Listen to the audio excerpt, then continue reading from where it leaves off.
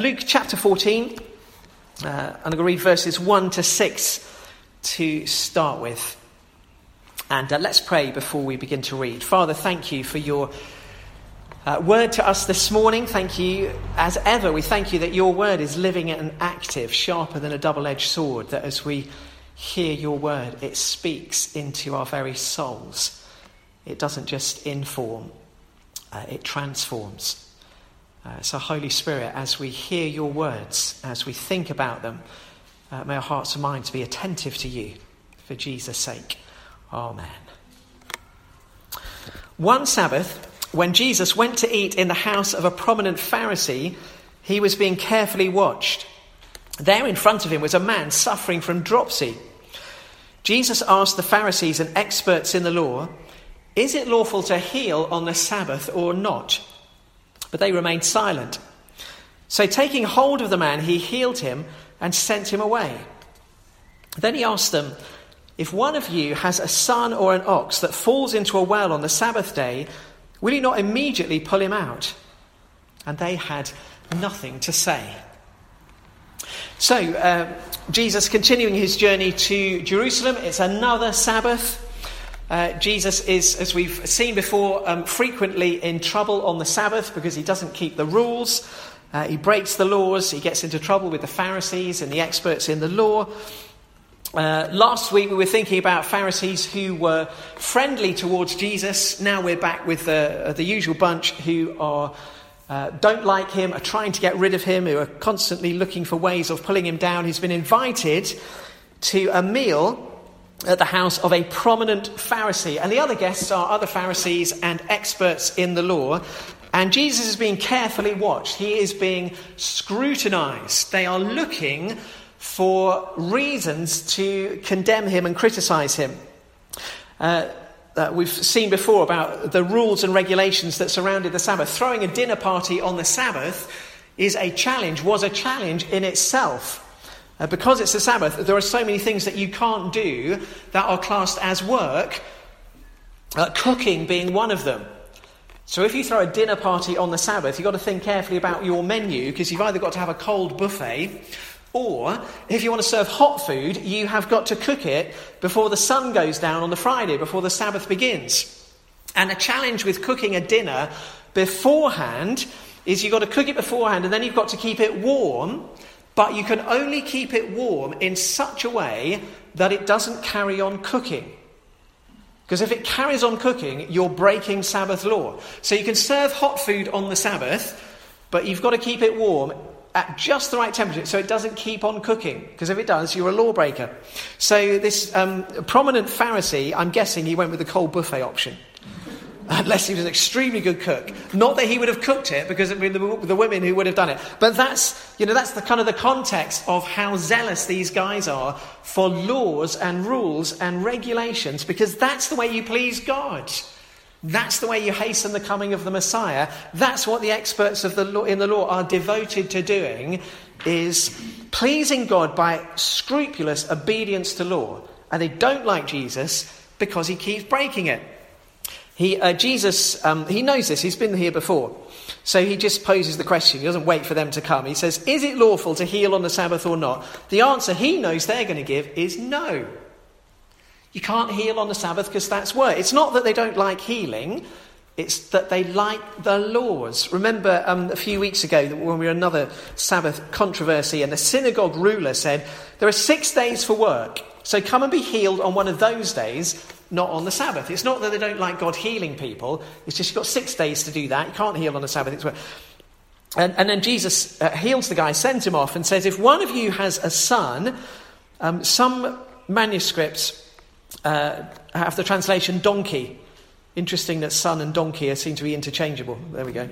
If one of you has a son/donkey or an ox that falls into a well on the Sabbath day, will you not immediately pull him out? And he just silences them because they can see that actually he's got a good point. Now, when I was reflecting on this, I thought, well, if I'd been the Pharisee or the expert in the law, I would have come back and said, yeah, but if my son or ox falls into the well, if I don't get them out immediately, they're going to drown. So I need to do that. This guy with dropsy, He had dropsy yesterday. He's going to have I had to Google that. It's water. Is it water retention? Yeah, it's water retention. Sometimes from a congenital heart defect. Is that right? I'm just looking at the doctor for verification of what dropsy is, because I had to Google it. But it's kind of water retention. So he's going to be all right till tomorrow. So that would have been my kind of comeback. Would have been, well, I need to get my donkey out because it's going to drown. But this guy's going to have dropsy tomorrow. So what's your issue? The issue is the Sabbath. It's about giving life. That's the thing. We've seen it before. I'm not going to say too much about this because a few weeks ago I spent a long time on Sabbath. It's about stopping, it's about resting, it's about refreshing our souls. And how do we refresh our souls? By bringing them before God. So a Sabbath, it's not just a day off. It's about an intentional day where you let your soul be refreshed. So you do things on your Sabbath that are life-giving, that you love doing, that refresh your soul. It's about family, it's about worship, it's about stopping your usual routine. And after the last time I preached on this, we did have a kind of discussion about, well, what if you're retired and every day looks the same? How do you stop your normal routine when your normal routine is 7 days out of 7?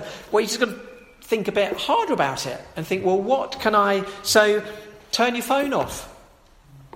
Turn the telly off. Just find ways of making your Sabbath day distinctive, so because it's all about stopping. It's about stopping. So find things that you can stop. But the Sabbath, Jesus said, Sabbath is given to us as a gift. Not meant to be hard work. It's meant to be a gift. That's all I'm going to say, because if you want to hear more about that, listen to the sermon I preached 3 or 4 weeks ago. We're going to move on, because there's a lot more to say in the next bit. Verse 7. When he noticed how the guests picked the places of honour at the table, he told them this parable. When someone invites you to a wedding feast, don't take the place of honour, for a person more distinguished than you may have been invited. If so, the host who invited both of you will come and say to you, "Give this man your seat." Then, humiliated, you will have to take the least important place. But when you're invited, take the lowest place, so that when your host comes, he will say to you, "Friend, move up to a better place." Then you'll be honoured in the presence of all your fellow guests. For everyone who exalts himself will be humbled, and whoever humbles themselves will be exalted. So, everyone's coming to the meal, and Jesus observes that they're all angling for the most important seats. So he tells this little parable about a wedding feast. Well, why a wedding feast? Well, a wedding feast is the biblical image for the relationship between God and his people. Throughout the Old Testament, it's the image that's used to describe the relationship that God has with his people. It's a marriage in which God is always faithful, and a marriage in which his people are continually unfaithful. A Song of Songs in the Old Testament, this erotic love poem, it's all about the relationship between God and his people. And we see it in the last book of the Bible, the book of Revelation, the new creation. The Apostle John sees this in a vision, the holy city, the new Jerusalem, coming down out of heaven from God, prepared as a bride, beautifully dressed for her husband. So Jesus deliberately, I think, picks this image of the marriage feast because the Pharisees and the experts in the law are making the assumption that they're going to be at the top table. They're going to be at the top table because they're the ones who are working really hard to keep God happy and to please God. They're the ones who are dedicated to observing the law, keeping the rules. Their assumption is they're going to be first in the queue. There's this pride and this arrogance about them.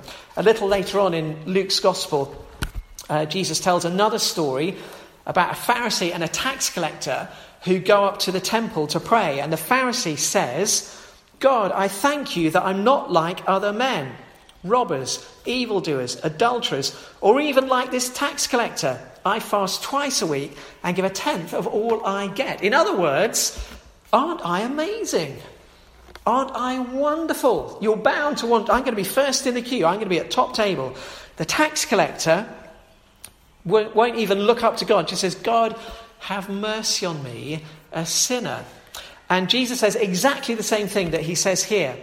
He says, everyone who exalts himself will be humbled, and he who humbles himself will be exalted. That's the issue that the Pharisees and the experts in the law have. They think they're going to be at the top table. Pride is such a problem for us. We want to be at the top table. That's where our human heart, our human nature wants us to get to. And it's really difficult to fight against that. Jesus says you need to humble yourselves. Well, that's easier said than done.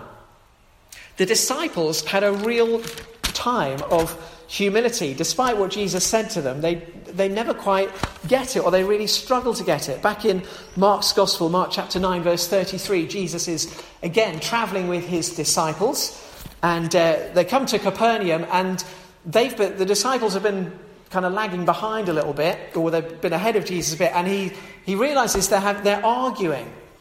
They're having this kind of lively discussion on the way. And when they get to Capernaum, Jesus says, "What were you arguing about on the road?" They kept quiet because on the way they'd argued about who was the greatest. They'd argued about who was the greatest. So we're always kind of thinking about this. Well, how do I make myself great? And Jesus takes a little child, has him stand amongst them. Children 2,000 years ago had no value, no status, no legal status. They were expendable. Jesus takes a child. He says, "Whoever welcomes one of these little children in my name welcomes me.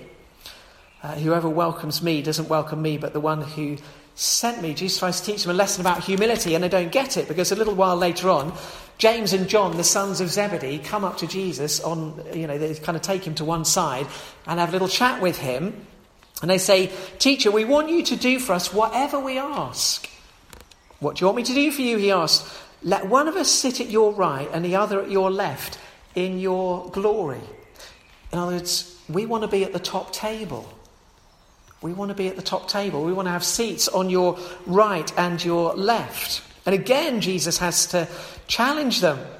He calls all the disciples together because the other 10 are all a bit miffed when they find out. He says, "You know that those who are regarded as rulers of the Gentiles lord it over them. Their high officials exercise authority over them. Not so with you.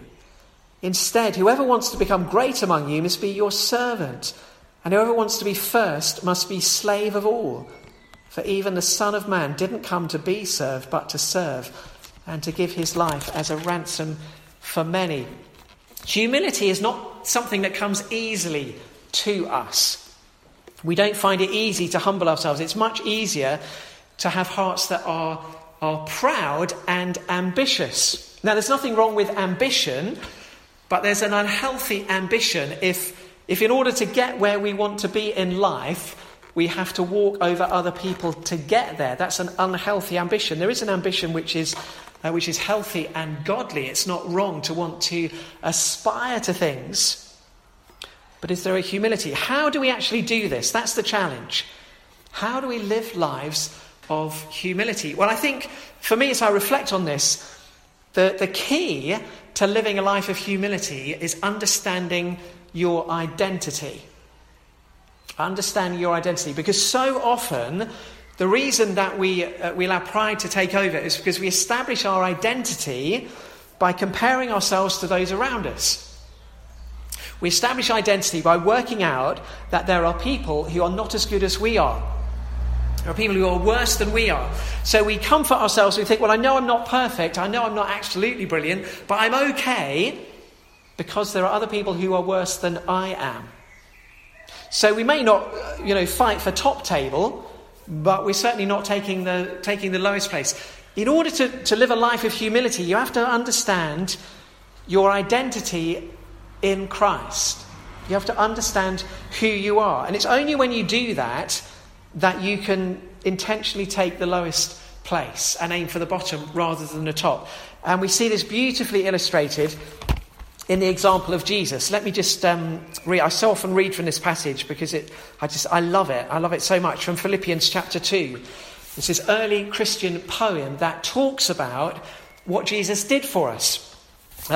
Philippians chapter 2, verse 6. It begins with the identity of Jesus. Who was Jesus? Well, in being in very nature God. In very nature God. In another place, Paul says that Jesus was the image of the invisible God. So that's who Jesus was. He was in very nature God. He knew who he was. That was his identity. And he was secure in his identity. He knew that the Father loved him. In John's Gospel, we read time and time again, Jesus says, I only do what the Father tells me. Jesus lived his life for an audience of one. He lived his life to please his Father, and he didn't care about anything else. So he spent 3 years being rejected, ridiculed, mocked, misunderstood, opposed, and eventually condemned. And it didn't bother him. It didn't bother him what people thought, because he knew who he was. He knew that in very nature he was God. And that eventually leads to him humbling himself and being obedient to death and dying on a cross. Naked, humiliated, a criminal's death, mocked and ridiculed and condemned by most of those around him. It doesn't bother him because he knows who he is. He has a secure identity as the Son of God. And having humbled himself, verse 9, therefore God exalted him to the highest place. It's like a staircase. It sort of goes down and then it goes back up. Jesus begins in very nature God, humbles himself, becomes obedient to death.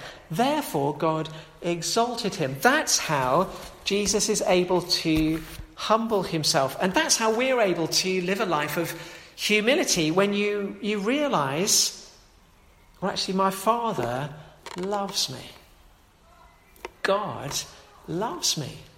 He loves me so desperately, so passionately, so overwhelmingly, that actually that's the only thing that matters. It doesn't matter what other people think about me. I don't need to establish my identity by walking over other people. I don't need to impress other people. It doesn't matter whether other people think well of me or not.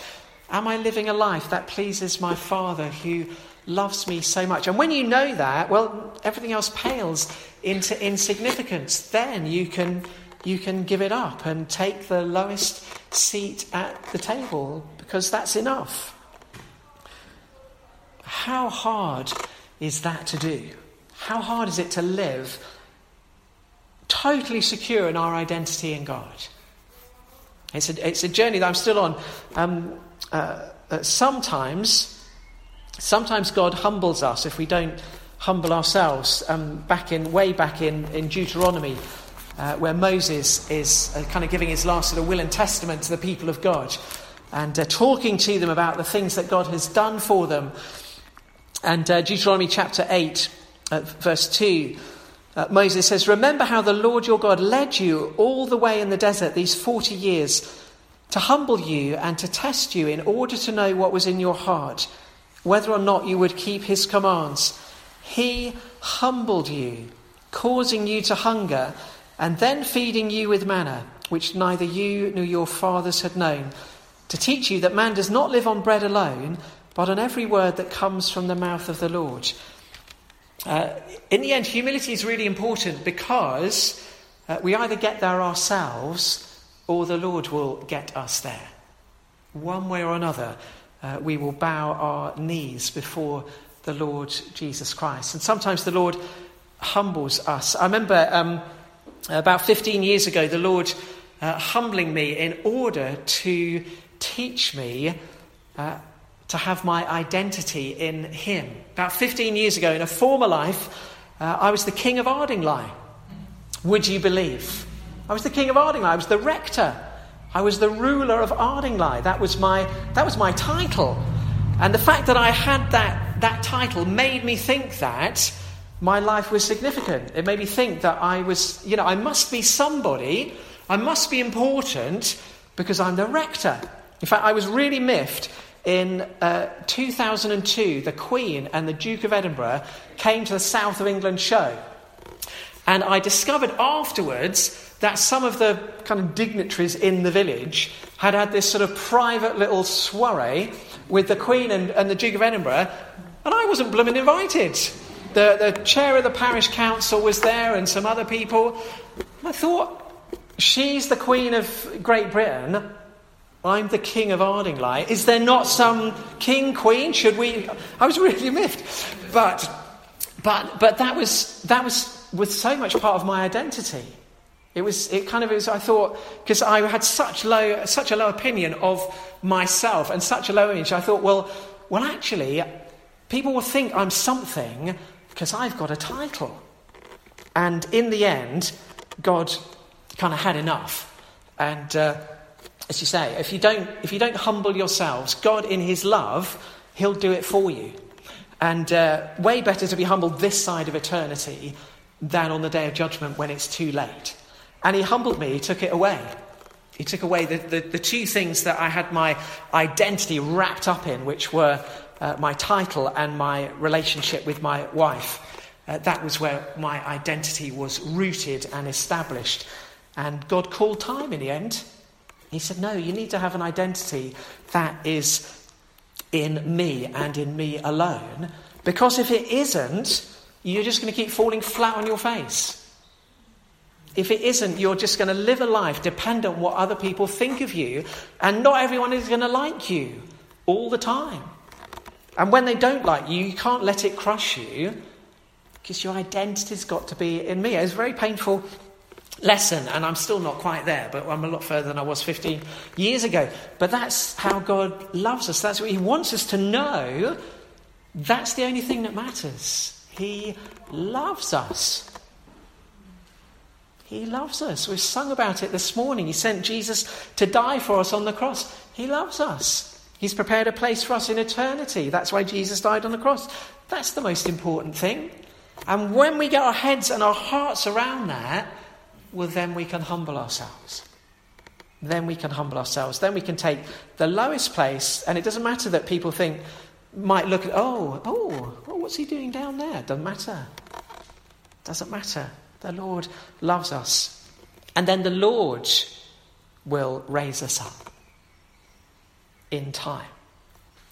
So, last little bit, how are we doing? We're all right. Everyone who humbles themselves will be humble. Whoever humbles himself will be exalted. And it might not be in this life. It might not be till eternity. It doesn't matter. The Lord loves us. Last little bit, which is really significant as well. Verse 12. Jesus said to his host, when you give a luncheon or dinner, do not invite your friends, your brothers or relatives or your rich neighbours. If you do, they may invite you back, and so you will be repaid. But when you give a banquet, invite the poor, the crippled, the lame, the blind, and you will be blessed. Although they can't repay you, you will be repaid at the resurrection of the righteous. Some of you will remember the movie, I was shocked to discover quite how long ago it came out, Gladiator with Russell Crowe. Sometimes you think, it was only like a couple of years ago, and then you discover it's like 20 years ago. Crumbs. But anyway, there's a lovely line at the beginning right towards the beginning of the film, where Russell Crowe, this Roman gladiator, is a Roman legionnaire, is about to lead his army into battle. And as he's preparing his troops, he says to them, what we do in this life has echoes in eternity. What we do in this life has echoes in eternity. And that's exactly what Jesus is saying to his disciples. He's saying, remember, what you do in this life has echoes in eternity. So don't invest all that you are and all that you have in order to gain a reward in this life. Use what you have, your time, your talents, your treasure, to invest in eternity. What you do in this life has an echo in eternity. So be mindful of that. Jesus is not saying, don't invite your friends and family round for dinner. That's not what he's saying. He's making a point for emphasis. It's like when he says, anyone who doesn't hate their mother and father, brother or sister can't love me. He's not saying you've got to hate your family. He's making a point for emphasis. It's the same thing here. He's not saying don't invite your friends. He's just saying if you do that, chances are you're going to get your reward fairly soon, because they're going to invite you back, because that's what we do. He's saying, no, have a mind to invest, to spend yourself, to spend your life, your time, your talents, your treasure, doing something for which you probably won't get a reward. So we need to think about, well, how am I doing that? how am I doing that in my life? What am I doing? I was thinking this morning about people like Eve Rose at Hope House Haiti. She has given her life to people who can't repay her. Or Paul Young. Paul will be here in a couple of weeks' time. Paul Young with Off the Fence. Over 20 years spending himself on behalf of people who can't repay. So the point is, we need to make sure that that's part of what we're doing in whatever way we can. We can't all be Eve Rose. We can't all be Paul Young. We can't all found a huge ministry. But we've all got time. We've all got talents. We've all got treasure. We need to make sure that some of that is invested with an eye on eternity. That we're not doing it just to get a reward in this life, but we understand, as we've seen so many times in Luke's gospel, that we sit lightly to the things of this world because this isn't our home. We're already living in eternity through the Lord Jesus Christ. So let's already be living for that. So much to... I probably should have done 3 sermons, to be fair, but there we go. You've got 3 in 1. But I just find it so lovely that the Lord Jesus is about life. And the Sabbath is about life. Jesus said, I've come to bring you life in all its fullness. Our Sabbath rest is where it's like having a bath in the fullness of life. That's what it should be. Is your Sabbath, your one day a week, does it feel like bathing in the fullness of life? If it doesn't, well, do something about your Sabbath so it does like having a bath in the fullness of life. Aim for the bottom. Humility. Understand how much God loves you. Once you've got your identity in him, only then can you live in humility. And keep an eye on eternity. What we do in this life has echoes in eternity. So let's pray. Let's pray and just take some time in our own hearts to respond. What's respond? When the lovely thing about reading God's word is that we read it with the Holy Spirit. And the Holy Spirit loves to put his finger on certain things that will challenge us and encourage us. So, Holy Spirit, what do you want to put your finger on this morning? It'll be different for each one of us. What do you want to put your finger on?